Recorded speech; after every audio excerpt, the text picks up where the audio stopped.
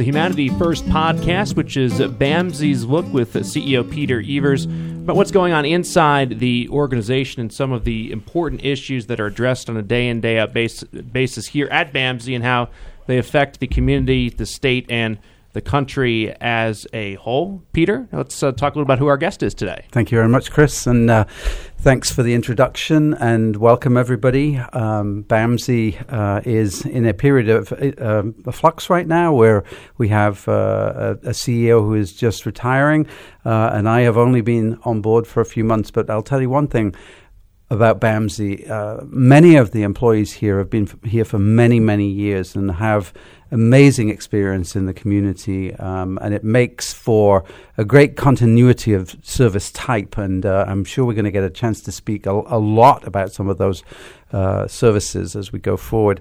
So I'd like to introduce Aisha Bonney. Hi, Aisha. How are you? Hi, Peter.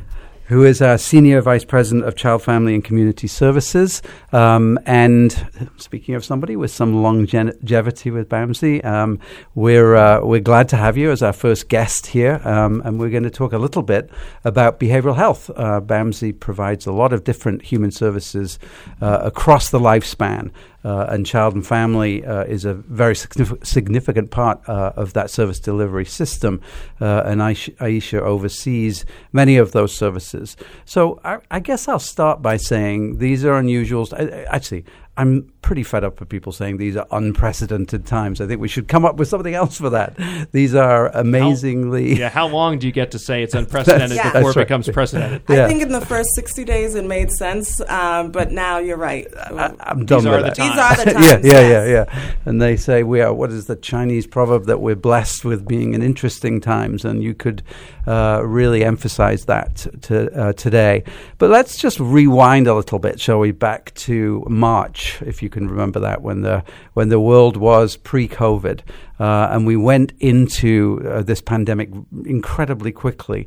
We had to change entirely the way in which we provided services, yet the needs of the people in our community were escalating at the time because of isolation, because of the fact that people were in lockdown, and because there was a shortage of toilet roll. That's how it started, right, Chris? But there were many other challenges to come for many of our staff and many of the people that we serve as well. So maybe we could start a little bit by focusing on, in the behavioral health world, have we seen an uptick in the demand for services? Are some of those services maybe hidden from us because of the lockdown? And what efforts have we been making to sort of to get to those folks in need who are out there at the moment? Thank you, Peter, and thank you, Chris, for having me today. I think the short answer on that question is yes. Definitely, we have seen a demand for more services. And, of course, because of the stay-at-home orders and the lockdowns, access to services have been somewhat of a challenge. Mm-hmm. If we look at our Behavioral Health and Community Services division, almost all of our programs have seen marked increase in the number of referrals that we've received. Our Parent Information Network, for example, who does information and referral for parents who have kids with serious emotional challenges, they've also seen an increase in parents reaching out. As you said, we kind of flipped a switch and had to switch the way we were doing things, but that is true for so many other industries or institutions, such as education.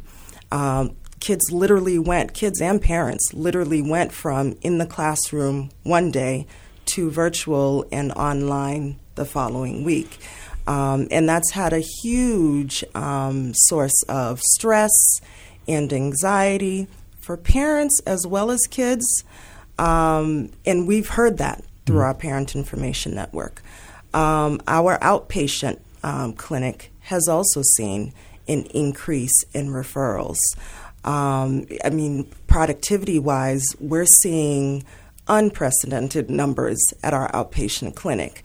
What's nice is the state was able to move with the emergency and allow outpatient services to bill telehealth. And so our Whitman Counseling Center has been able to use a variety of modalities to ensure that they're able to reach person served, stay connected, and not have services be interrupted.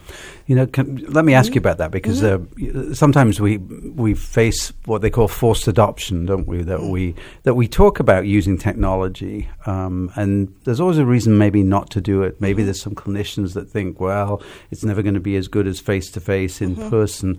And yet this great social experiment in a way has happened, and we've gone overnight. I remember the IT department passing out computers, like they were playing cards to people. Where they got them, I have no idea. I don't really want to know. But here we were converting to clinicians at home, by the way, to your point, and I know that you fall into this category as well, looking after children and at work at the same time and helping them remotely learn. It did improve our productivity. What do you think about this? Do you think it's something that we'll stick with now? Do you think it's just another quiver in an arrow in the quiver, or where are we going to go with this? And along those lines as well, how about also improving access to care, where individuals who were perhaps not able to get to appointments in the past, or were just uncomfortable? Does it create an environment where those people can get touched by care when perhaps they couldn't before? I think it has been interesting to see how we've been able to switch our services at Whitman Counseling. And like with everything, there are pluses and minuses. I think the pluses has me hoping that this is something that we can continue in the future. I think telehealth and telemedicine provides a great option for many, but not for all. So I think we recognize that as providers of behavioral health services. But in the middle of a pandemic and a state of emergency, it was a great option to have. And I think what we've learned is, yes, there are pluses and minuses, but I think the pluses do outweigh the minuses. Telehealth and telemedicine is not going to work for every provider. It's also not going to work for every person served. I think one of the first things we learn is in social work school is starting where the client is. And you have to check in with the person that you're serving to find out which modality is going to be the best for them. So my opinion would be, moving into the future, looking at how do we keep this as one of the options in our ability to provide services, because there are many benefits. And I think it does, to answer your question, Chris, improve access. There are folks who don't have reliable transportation, who don't live on a bus line, and so getting to an appointment sometimes is a challenge. They get there, but maybe they might miss a few in between. What we've seen, even at Whitman Counseling, is our no-show and cancellation rate has dropped dramatically. So that tells us we have improved access and reach, and we are meeting the needs of individuals during this very difficult time. Yeah, one thing that you mentioned that's so important is meeting the person where they are. And as you referenced, there are varying results in using telehealth. But have you found, and has there been any degree of surprise about the fact that there are more people comfortable in person served with this than perhaps you'd expected, where there are more breakthroughs, or people were in their own homes and sitting in front of their computer, relaxed, and were more willing to talk about things, as opposed to going into an office and sitting there and being in the other person's home court, so to speak, where you have your home court advantage. If you're at your house, you're more comfortable, as opposed to going into the clinician's office where they're more comfortable. I think it's a mix. I think for some we're finding, yes, that is true. They're more comfortable. They are in their environment, in their element, if you will. And so it makes for a much more transparent, or a much more open or therapeutic conversation. But then there are some folks that we have to recognize maybe home isn't that sanctuary. Mm-hmm. And so as a result, it may not be the best venue for them to have services. And so for them, we want to make sure we're still able to offer face-to-face. And throughout the Behavioral Health and Community Services programs, we've been able to do that. For individuals and families who really need that face-to-face appointment, we are prioritizing their needs and making sure that we give that to them, because we do recognize not everyone is in a sanctuary at home. Yeah, if you're a child who is in a challenging environment at home, you're subject to abuse, emotional or physical, you're not going to be all that willing to talk about what's taking place if your parents are over your shoulder. Correct. Same things with spousal situations. Absolutely. So that's a really strong point, is that you when a lot of people think about home, they think about their sanctuary, a place where they're relaxed. But for a lot of individuals, that's just not the case. Right. And we also have to recognize that socioeconomically, people are at different levels, and maybe not everyone has a private room in their house to have that conversation. So there are many variables and moving parts, which is why it's important for us to individualize and take this one person served at a time. Yeah, and I think that's absolutely right. I mean, our very existence is based on creating choices for people and finding the best way to convey our services to that. It's all about strength-based work that we do, and so having them have the opportunity to do that, I think, is an important additional item. And I guess I would say a big thank you to the state as well.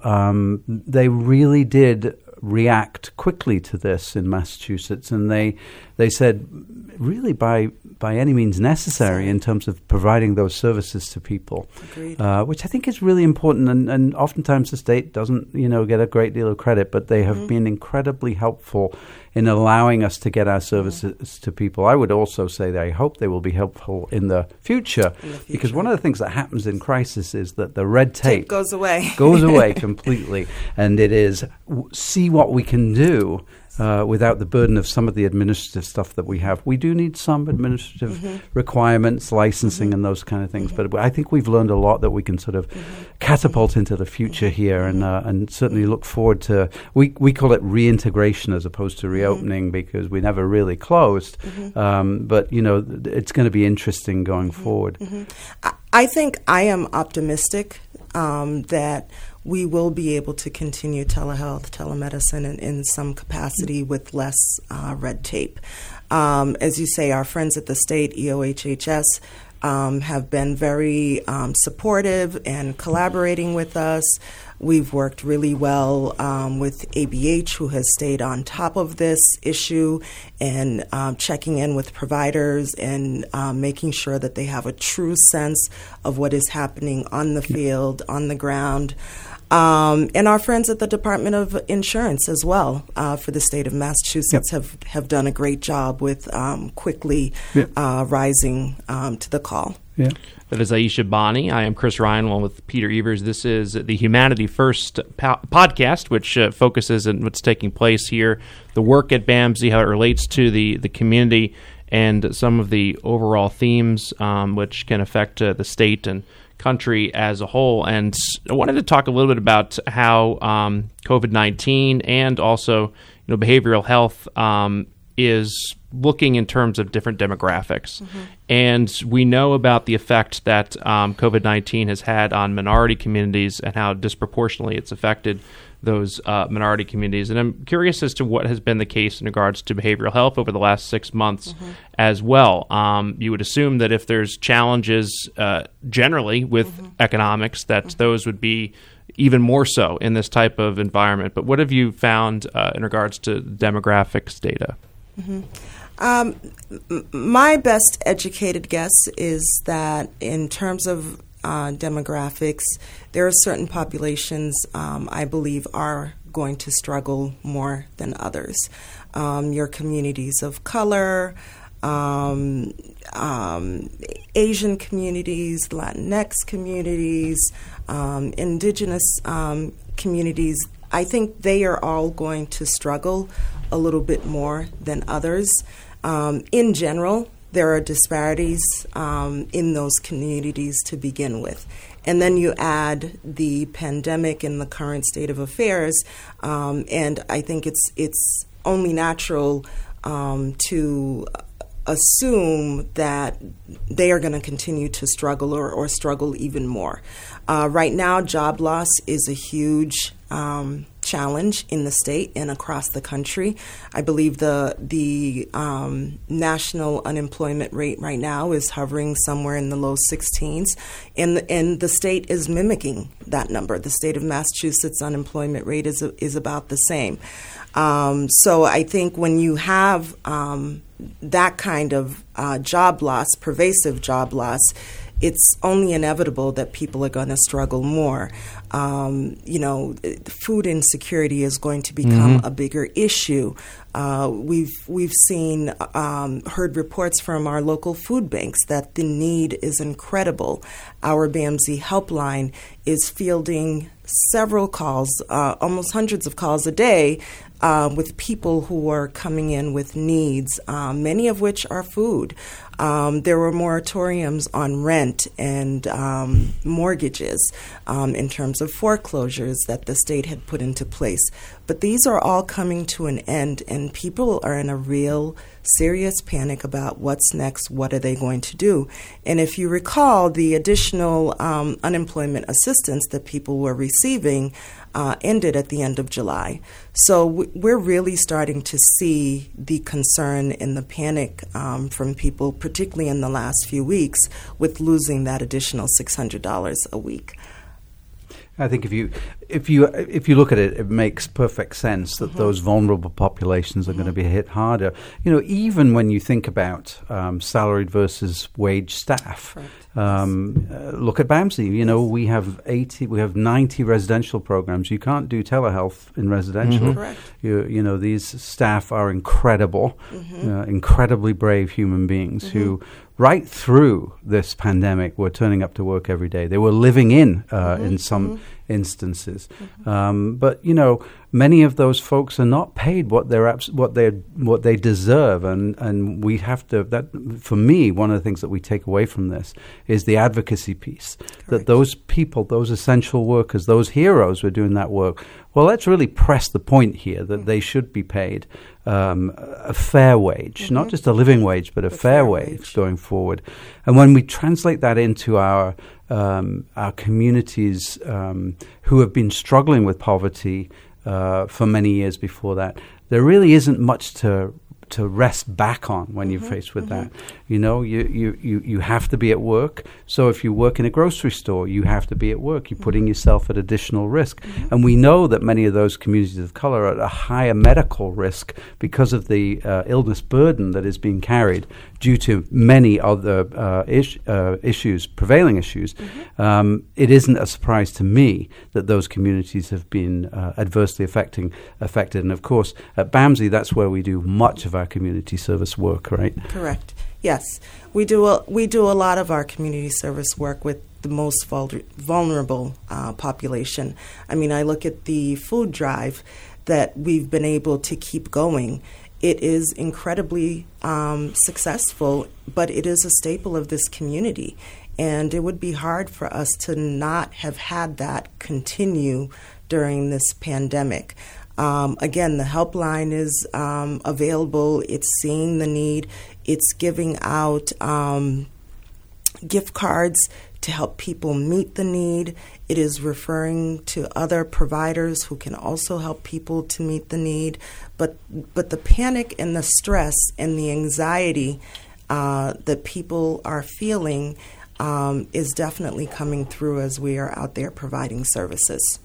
So there's the effects of now, and we're talking a lot about that. But in my view, there's also going to be significant long-term effects related to this current situation. When you think about the many different ways that it affects individuals, from fear in regards to health, fear in regards to employment, economic security, and the reality for many that there's a food scarcity issue for them.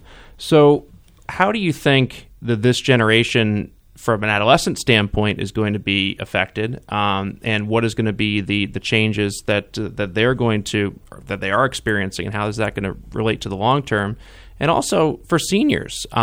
Seniors really need that social connection, and they need to have somebody come in or go out. And right now, seniors are in that high risk category, and they're not leaving their homes if they're 70 or 75 or older than that because of the fear in regards to COVID-19. But meanwhile, I worry about their mental acuity, and will they start to have issues with memory and with other onsets of mental issues based upon the lack of connectivity. So two important groups there. One that's really not talked about all that much in regards to seniors. One, there's obviously a lot of focus on the adolescents, but what are your takeaways there? I think there are going to be some lasting effects for both adolescents and seniors. I think if we look at one group at a time, many seniors lost their ability to socialize, which was probably already limited to begin with. But a huge for a lot of seniors, not to interrupt, but it's what I do. But just going to the grocery store on a regular basis, or going out to the pharmacy. But now you have somebody go out to the grocery store for you because you don't want to, and just saying hi to the clerk and having that kind of that back and forth is so important for seniors that may be minimalized, but it's not there. I was reading a story today about grandparents not seeing their grandkids and how hard that is on them because they want to see them grow up, and they keep growing up. They see the pictures online, and the kid's getting so big, and they haven't seen them. Right. But when you think about it, seniors, for example, some stores gave seniors an exact time which they could shop. Like 6 to 7 a.m. Correct. Yeah. What if you were a senior that didn't drive and couldn't get a ride between 6 and 7 a.m.? So that alone could have created additional challenges with access to food for seniors. Another big part of a senior's life maybe was adult day center. Our adult day centers closed. They didn't have that opportunity to go. They weren't able to call, for example, in Brockton we have Dial-A-Bat, and they can go to the mall. The mall was closed. They didn't have that opportunity. They couldn't call Dial-A-Bat to get them to where they were needed. So isolation became a very real issue for our seniors, and it's a real concern in terms of how they're going to be able to come out of that. One of the providers in the community that does senior services, they've switched all of their services to telehealth, to online. So even their ability to get out and in the home was interrupted, and that was a huge reliance on seniors. And I don't know that because my mom's a senior and she lives on her own. And I remember getting, the call that they would no longer be coming out during the pandemic and having to make other arrangements for her. You look at adolescents. Adolescents love to be out and about. They have a need to socialize with their friends, neighborhood kids. They have activities. Every adolescent just about likes to go to the mall. But these are all aspects of their life that was interrupted.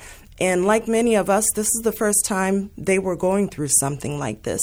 And so when you take that interruption and you add it to already existing mental health challenges or illness, it causes for increased anxiety, increased fear of the unknown, and depression. For both of these groups, I think there's the very real possibility of trauma later on, just by some of what they've had to experience. Seniors, for example, already have to face challenges with loss, but now they're in a situation where they may be experiencing the loss of a loved one, a neighbor, a friend, and they can't attend services and get that closure. The same is true for the adolescent who may have lost a grandparent or an aunt, or in some cases a parent due to COVID. They cannot get that much needed closure. One of the concerns I know that is also very real with both of these populations is increased use or dependency on substances. I know in Brockton, I heard a report the other day that in Brockton we've seen an increase even in our opioid overdoses, and that is a real result of what is happening. And I know I'm hearing that is a trend that is happening in other towns and other states. And so I think as providers of behavioral health services, we need to be ready, willing, and prepared to meet the call.